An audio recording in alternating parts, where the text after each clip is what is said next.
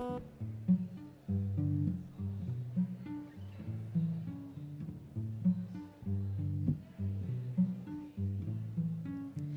know that I don't bring a lot to the table, just little pieces of a broken heart. There's days I wonder if you'll still be faithful, hold me together when I fall apart. God, we pray this morning, we pray that your Spirit would speak to our hearts. God, as we look to your words, God, may we hear that still small voice. God, may you transform and work in our life. God, may we see the heart of the law. May we see the heart of Jesus on this Sermon on the Mount. And God, we pray and ask that you would challenge to our hearts and you would speak to us this morning. It's in Jesus' name we pray. Amen. You go ahead and turn to Matthew chapter 5. We are continuing in our series on the Sermon on the Mount, and we are going to be near the end of chapter 5 today, starting in verse 38. I want to tell you a little story first, though. I was kind of going through a short talk I gave on Thursday, and so I was talking to my wife, and I said, honey, here I put together this little short talk. It's about a 5 or 6 minutes talk. Can I just read it to you, and you let me know? I want to know how it flows, how it sounds, and make sure I'm funny and all that good stuff. So I read it to her, and I'm about maybe a fourth of the way through, and I see her texting on her phone, and I'm like, babe, I'm trying to go over this here. Can you just listen to me a little bit? She goes, yeah, that's fine.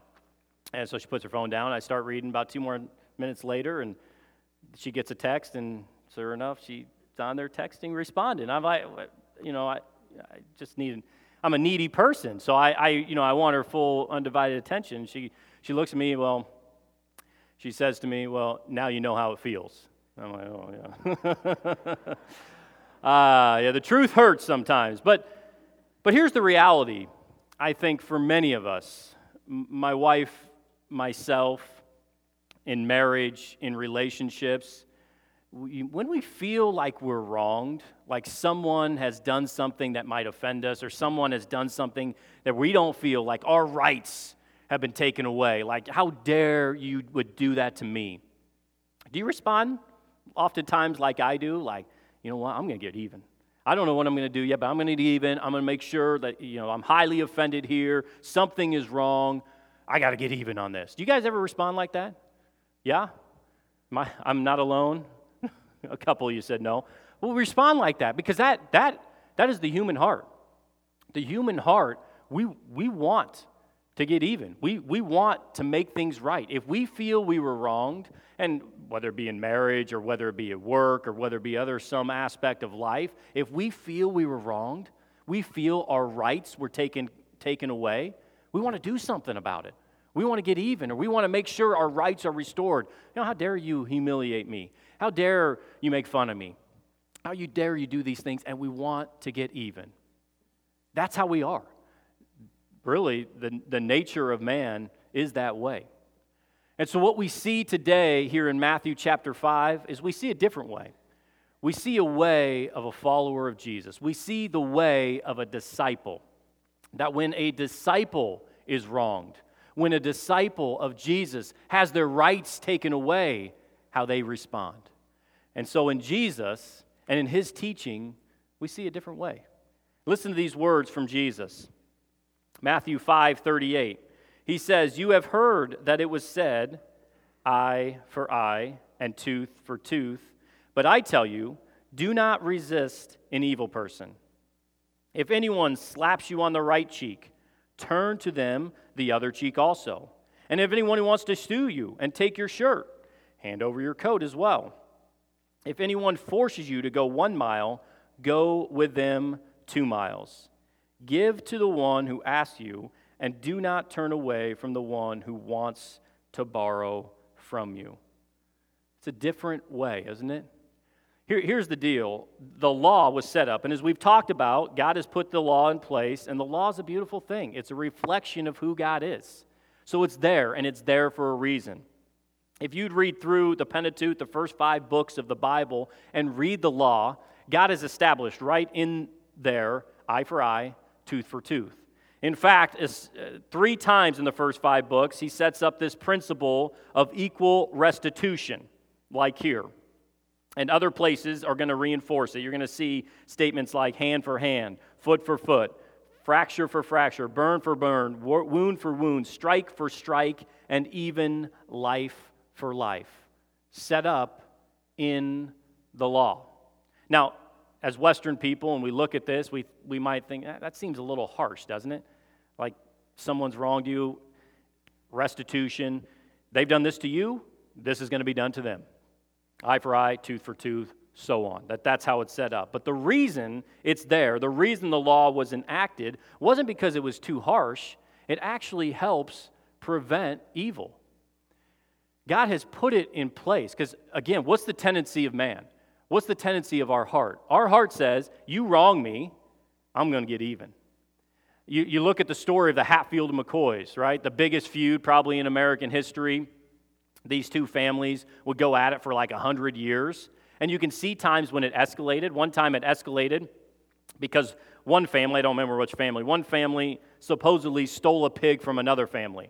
And then it went to trial, and after the trial, several people were murdered. It all started because of a pig. Read a story this week. 2 brothers get into a fight over a cheeseburger. One brother kills the other over a cheeseburger. This is the heart of man. The heart of man is evil. The heart of man seeks revenge. How dare you? How dare you take from me? I'm going to get my revenge. And so God has put this in place really to prevent evil.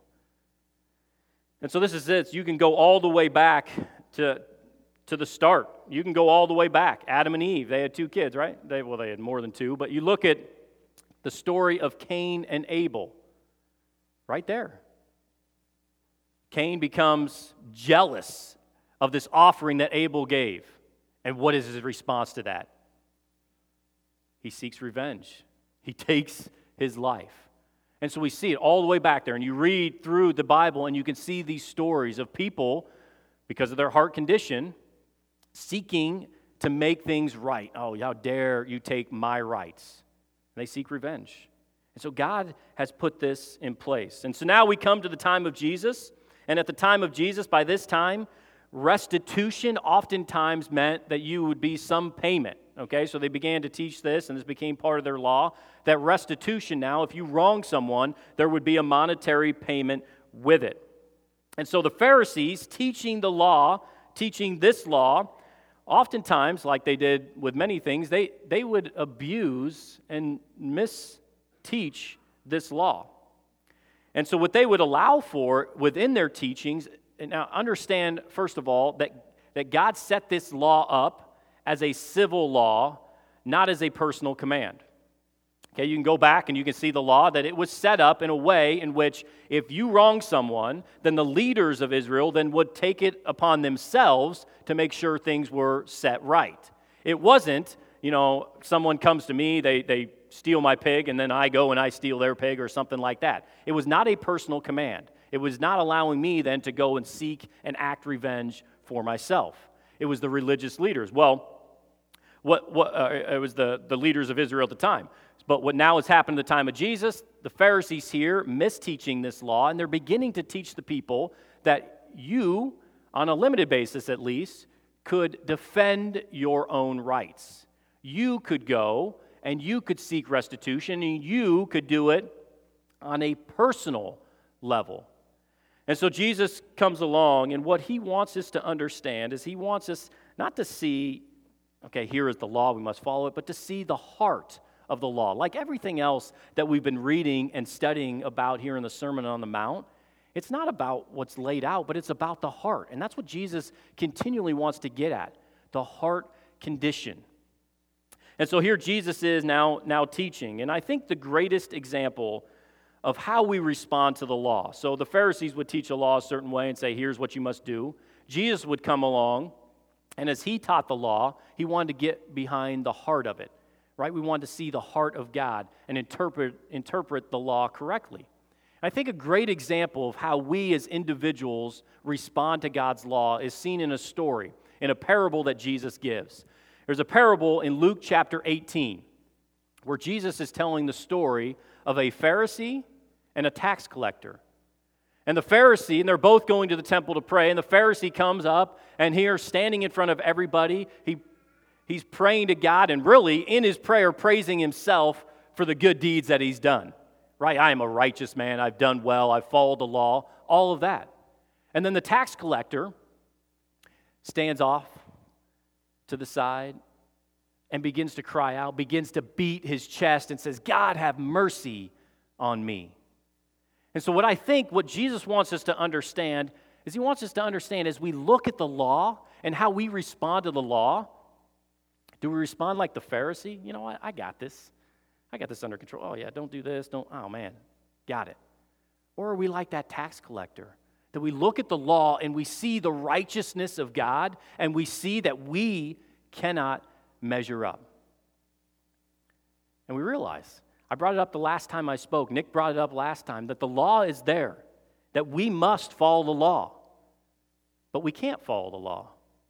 And so then there's this great divide, and this is where, like that tax collector, beating our chest, God, have mercy on me. We realize we can't measure up to God's righteousness, and there is this great need that only Jesus can fulfill. Right? We've talked about it. Jesus didn't come to abolish the law. He didn't come to get rid of it, but he came to fulfill it. He fulfilled it perfectly in the perfect life that he lived and in his death on the cross. He came to fulfill that law.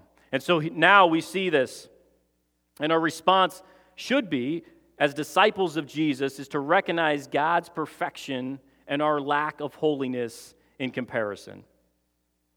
And here, as he does throughout the Sermon on the Mount, Jesus goes actually farther than what the law says. And he explains to those who are disciples that those who are disciples are going to have a certain attitude and response to when they are wronged. When someone has done something against us, someone has taken our rights, what is our rights, we respond differently. And so that's what we're going to see. And this is a difficult thing because like everyone, our heart condition says, you can't take what's mine. How dare you do that to me? Shame on you for wronging me. That's our heart condition. But Jesus is telling us something different, to go against our natural inclinations. And we see it here. Verse 39, or verse 38 here. It says, you have heard that it was said, eye for eye, tooth for tooth. So, Mike, many times, Jesus comes along and he says, okay, we've heard it said. This is what the law has said. Now, I'm going to tell you what the heart of the law is. The Pharisees at this time, they said, okay, you can exact revenge if someone has taken, eye for eye, somebody's done something, you can do it back to them. But Jesus comes along, and what does he say? I tell you, do not resist an evil person. Drastically different from what the Pharisees are saying. Drastically different from what the law says. Law says eye for eye, tooth for tooth. Jesus says if someone has wronged you, someone is wronging you, don't resist them. Drastic difference in what Jesus is saying here. Now, I think we need to be careful. Like many times when we're reading the words of Jesus, we don't want them to mean something that Jesus did not intend them to mean. Okay, just because Jesus says eye for eye, tooth for tooth, but he says, hey, someone's wronging you, coming after you, so be it. I think the heart of Jesus is what we're after here. And so we don't want to take Jesus' words as he's talking about a law and then turn it into some other law. Right? There are times we would never imagine that a wife who's being physically abused would stay in a home with the abuser. Same thing with a child. If we look or we see someone who is physically being harmed, there's a call to action for us, right? I would think there is. And I think so that to look at this and just to put some blanket statement that, hey, if someone's coming after you, just turn the other cheek, we're done with it. That's not the heart of what Jesus is getting at. And we're going to see that as we go through here. Keep in mind that all of these things, and we're going to see 4 different things, that they're illustrations, that Jesus is illustrating a point. They are examples. They're examples about our rights. Not an example necessarily about the 3 things. We want to get to the heart of what we're talking about here. So look at the first one. First one says, if someone strikes you on the right cheek, turn to him the other also. If someone strikes you on the right cheek, turn to him the other also. I need a volunteer for this. Bob, thank you. Bob, come up here. No, I want you, Bob. I want somebody that won't strike me back. Come here, Bob. Yeah, take your glasses off. Okay, so here's the deal. Here's what it says. Someone strikes you on the right cheek, turn the other one also. Okay, so you stand right here. Okay, who's right-handed?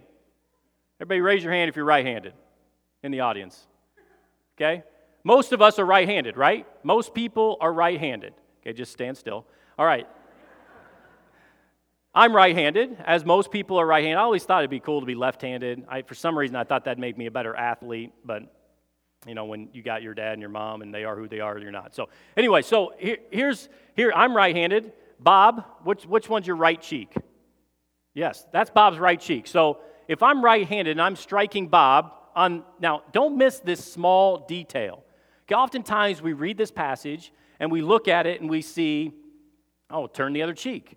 But it says if they strike you on the right cheek. Okay, so there's some significance here because it's kind of hard. If I'm going to strike Bob, to strike him on this is his right cheek over here, it just doesn't make sense. I kind of hit probably I shouldn't there. What he's saying here, okay, is simply that this is not like this, but it's a backhand, okay? And so when Jesus is talking about striking on the right cheek, he's talking about a backhand. I'm not going to do it to you, Bob. Thank you, Bob. You can take a seat now. That was close. That's what we're looking at here. What Jesus is saying is that the strike on the right cheek is actually a backhand. It was one thing if somebody would strike you. And like we talked about, there was restitution that would need to be paid for a strike. However, as disrespectful as it was to strike someone, it was considered twice as disrespectful if they would strike you with their backhand. And in fact, the restitution that had to be paid was twice as much as a normal strike. And so what Jesus is talking about, oftentimes we look at this and we say, okay, Jesus is talking about violence. But I think as we look at it closer, yes, there is somewhat of a violent act. A strike isn't as violent. I think if Jesus really wanted to make a statement about violence, he probably would have talked about loss of limb or even loss of life. But that's not what Jesus did. Jesus specifically talking about this backhand. And what he's saying, he's talking about your rights. Okay, he's talking about your position. If someone has disrespected you twice as much with this backhand, then he's saying, hey, if they've shown you that disrespect, then allow them to show you more disrespect. We don't want to take his words out of context. We want to make sure that we know it. Oftentimes people will use this and they'll make a case for pacifism. And then Leo Tolstoy, you know him, his belief where they would use this to speak against military or police. Again, this isn't the point Jesus is making, right? Jesus' point, although there is some violence in this, Jesus' point in this is one of honor or dishonor and disrespect. This is what Jesus wants us to get at. I think as we look at the words of Jesus anytime, we don't want to just single out some portion and say, okay, this is it. We need to take all of Scripture, right? I mean, look at Jesus himself. If you go to John chapter 18, in John chapter 18, Jesus is on trial. And Jesus is sitting there, and he is struck in the face. Okay? Struck in the face. His response to this was not to turn the other cheek. His response is basically he calls them out for their actions. And so what it is, in understanding because we know Jesus and who he is and his words, that it has to work, right? This all has to fit together. And so understand, Jesus' response in John chapter 18 is not a response of revenge. It's not a response of like, how dare you do that to me? But he's essentially rebuking the religious leaders, right? It's not a revenge, but it's actually a response that is very godly. And so as we look at this, the response here, and as we look at the portion here in Matthew chapter 5, we want to understand that it's one of rights, it's one of respect. And I think the lesson for us, and first of all, I think there's a great example of what this means. Acts chapter 5, the story of the disciples. In Acts chapter 5, they've been preaching the name of Jesus. They go before the Sanhedrin, and basically it's determined, all right, let's let them go, but I want you to take them outside. I want you to beat them, flog them, send them on their way, and tell them never to preach the name of Jesus before. They were humiliated. They were disgraced. Their rights were taken from them. And listen to their response here in Acts chapter 5. The apostles left the Sanhedrin, rejoicing because they had been counted worthy of suffering disgrace from his name. Their rights were taken away. Their reputation was taken away. They were beaten. They were flogged, yet they counted it as joy. What an honor that this could happen to me. For us, this can play out in a number of different ways. You know, you think about whether it be in a marriage relationship, like my wife, or it plays out in work or something like that. Someone wrongs me. Someone does something to me. I think in my job all the time where something may happen, I'm like, how could that person do that? You know, why would they do that? I feel wronged. And yet my initial response is what? I'm going to get even. I'm going to show them. Yet the response of a follower of Jesus, a disciple of Jesus, who feels they've been dishonored, is to turn the other cheek, to take a different path. This is how a follower of Jesus is to respond. Moving on, verse 40. It says, "And if anyone wants to sue you and take your shirt, hand over your coat as well. If anyone wants to sue you," and the words here are tunic and cloak, so I can tell you which each of those are. If someone wants to sue you and take your tunic, let him have your cloak as well. Now we need to first understand that clothing in that day is a little bit different than clothing in this day. You know, selling houses, sometimes I'll walk into homes where the master closet is bigger than most of the bedrooms. All right? People have a lot more clothes today than they did back then. My wife and I spent this week purging, right? We were going to get rid of a bunch of clothes that we no longer wore, or she didn't think I looked good in anymore. So we went through and we started boxing up all of these items to send off to Goodwill. Well, in these days, these were prized possessions, right? Well, you remember the story of Jesus on the cross being crucified and how they cast lots for his clothing, because clothing was actually pretty rare, expensive, hard to come by. And so understand that as we see what Jesus is saying here first. If someone would sue you and take your tunic, and your tunic would kind of be your clothing, your outerwear here, let them have your cloak as well. Your cloak was kind of this robe that you had. Not only was it a robe that you would wear, but it was also serve as your blanket at night. Okay, so it was kind of important because it kept you warm, right? It would be part of your clothing, but then it kept you warm at night. It was so crucial, in fact, that the cloak was so vital that the law of Moses said that if a cloak was given in a pledge to the poor, right, you pledged it, and this was a poor man that had given his cloak, that you had to return the cloak at night. Okay, so if I'm poor and I lost, whether it be a lawsuit or some sort of pledge to somebody, I had to give them my cloak, they would have to give it back to me at night so I could have it, and I could sleep and be all warm. So the point was, they thought it was so vital to a person, part of their rights. Hey, you as a human, you have these rights, and you get to keep your cloak, because you wouldn't be able to stay warm if you didn't have it. So they were looking out, and part of the law stated you could have it back at night. So this is in place. Well, what Jesus is saying here is that go ahead and give them your clothes, but now let them keep that cloak as well. Oftentimes we look at this and we say, okay, I better give them this, and we just need to keep giving and giving, and that's great. The heart of that is great.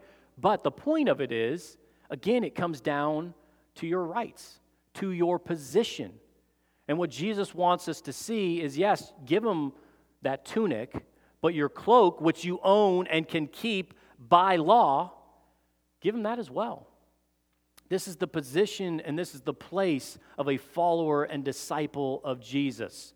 One that puts others ahead of themselves. One that looks to the interest of other people above their own.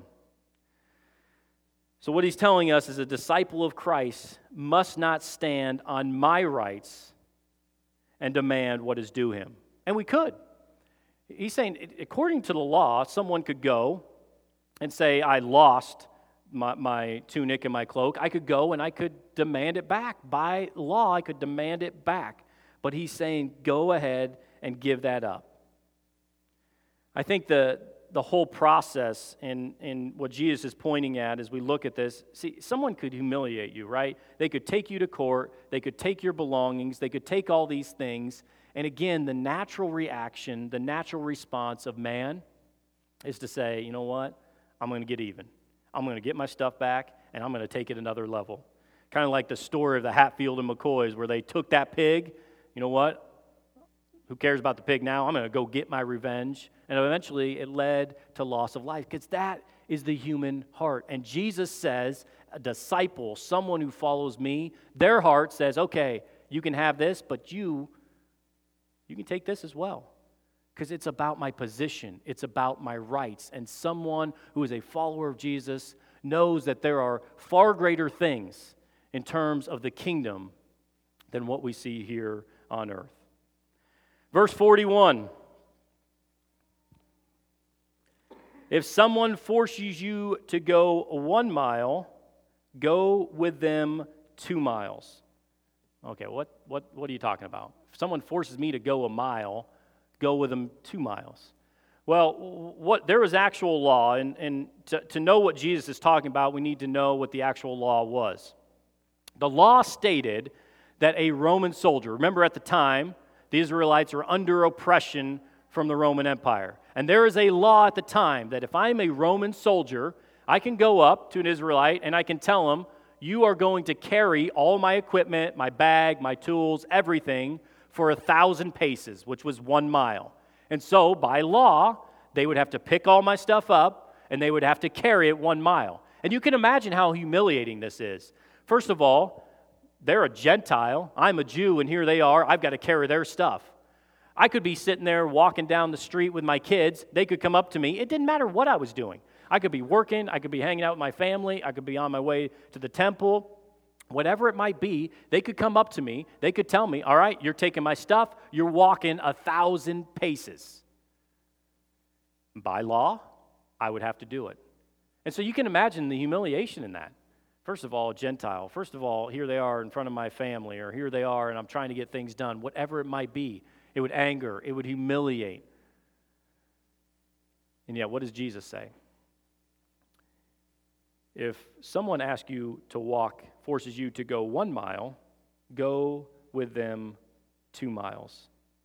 Jesus is telling us, don't just begrudgingly go that and do that, but take it further. Instead of going 1,000 paces, go 2,000 paces and have the right heart condition in doing it. Jesus is telling us, as he often does, that our righteousness needs to exceed what the letter of the law states. Now, again, we need to be careful because we can look at something like this and we can say, okay, the law at the time said go 1,000 paces. Jesus says go 2,000. So if I go 2,000, I've arrived, right? But I'm not going to go 2001. It ends at 2,000. But again, we would miss the heart of what Jesus is trying to tell us. Right? The heart is not saying, hey, go above and beyond. Go the extra mile. That's not what Jesus is trying to get at. Jesus is trying to get at, again, a position, a heart. It's a concept of where our heart condition is at and our position of where we are. This is what Jesus wants us to get at. And so here he is. He has laid these three illustrations out to make the point that disciples of the kingdom of heaven don't live their lives around their own rights. Right? They don't live it based on my position, on my rights. See, the Pharisees would adjust the law so they could do whatever they could to lawfully stay in place, to see how far they could go. But Jesus is different. And followers of Jesus, we examine the law and we see something different on what Jesus wants. Jesus wants a new society, doesn't it? We talked about it last time, but Jesus wants a city within a city. Jesus wants us to be a light. Jesus wants us to be that lamp. This is what we are to be. We are to be a different kind of city. We're to be a different kind of society that stands out. And so when Jesus is going through this Sermon on the Mount, this is what he wants us to see. That when people look at us, we hold to these things different. We don't seek revenge because we know there is something greater. The last one, verse 42. Give to the one who asks you, and do not turn away from the one who wants to borrow money. Here he is, and he's bringing these final three illustrations together. And he's telling us the one who is a follower of Jesus will feel the liberty in giving to those in need. And why? Because of our heart condition. Now, again, if you look at this, give to the one who asks you, and do not turn away from the one who wants to borrow from you. I think if we just said this is a blanket statement, again, here Jesus, taking Jesus' words and making another law, that it'd probably never end, right? That someone all the time could come up and they could ask me to give, and I could give until I have no more. And sadly, I think we recognize that there are many people that might ask that are going to turn around and maybe use the money for something that would bring destruction to their life. And so I think it's still important for us to be wise and to understand that it's dealing with a heart condition, not a blanket principle that, okay, if someone asks, I have to give. That's not what Jesus is getting at. In fact, you can read in 2 Thessalonians 3:10 where Paul says, if someone is not willing to work, let him not eat. It sounds like a harsh statement. And so we got to balance that out a little bit. And if I'm going to err, I definitely want to err on the side of being generous and being giving. But we need to understand that just giving for the sake of, hey, someone asks, well, we don't want to give in to someone's destruction. But we want to make sure that we are giving freely and out of our heart. So the disciple of Christ, and I think what Jesus is trying to get at here is we must be generous, and we need to be generous in a wise and a strategic way. But the bottom line, I think, of all of these principles that Jesus wants us to understand and wants us to grasp is the idea that, listen, it's not about the violence of it. It's not about giving up my cloak or my tunic. It's about where your heart is. It's about where your rights are and what you think of your rights, and not trying to hang on to what I think is rightfully mine. And as someone has wronged me, that I go and I get even. The heart of all of this really can be seen in Jesus.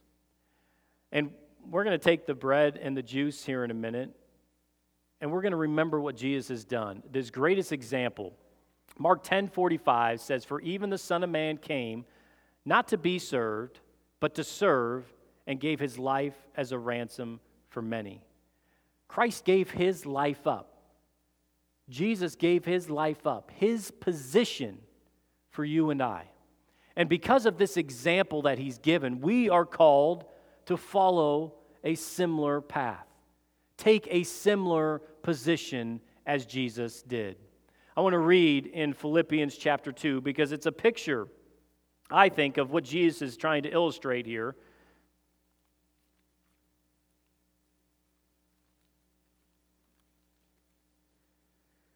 With what our heart condition should be, what we as followers of Christ and the position that we take. Here's what it says in Philippians chapter 2.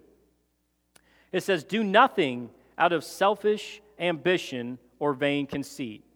Rather, in humility, value others above yourselves, not looking to your own interest, but each of you to the interest of others.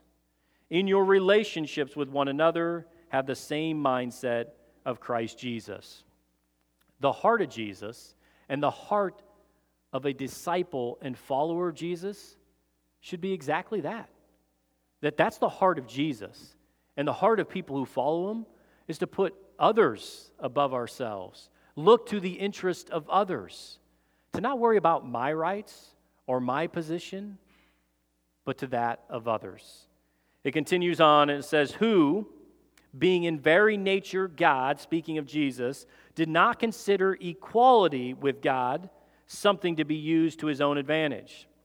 Rather, he made himself nothing by taking the very nature of a servant, being made in human likeness.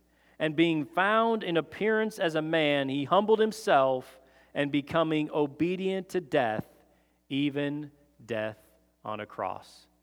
This is the ultimate example for us, isn't it? Jesus going to the cross. Jesus emptying himself, becoming nothing. And for who? For you and for me. He has set that ultimate examples, and we are called to be imitators of him.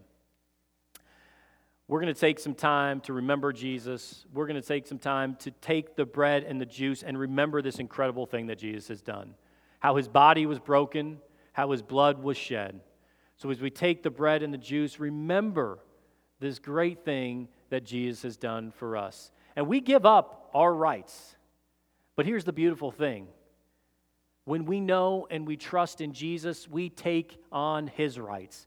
Far greater than any earthly right that we could have is taking his. And now, because of that, I've been adopted, I've been redeemed, I've been bought back, I have new life in Jesus, and what an amazing thing that is. Let's pray. God, we thank you. We thank you for Jesus. We thank you for his teachings here on the Sermon on the Mount. God, we want to look at his teachings and we want to see the heart behind it. God, help us not to take his words and turn it into some other law that we need to follow, but rather see the heart of someone who doesn't seek to get even, doesn't seek revenge, does not seek our own rights, but instead, God, we look to others. We think of others better than ourselves. God, we thank you for Jesus, his work on the cross, and the ultimate example of this. Thank you for his life that was lived. Thank you for the new covenant we have in his blood. Help us to remember him and worship him this morning. It's in his name we pray. Amen. I am guilty,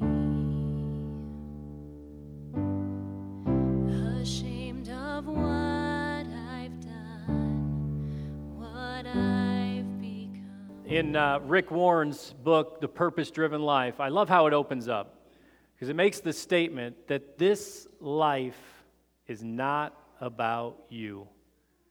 What an awesome thing when we can realize that. And I think that's what Jesus in this passage is telling us. To give up our rights, to realize that this is not about us. I love Philippians 2, and I want to leave it for you one more time.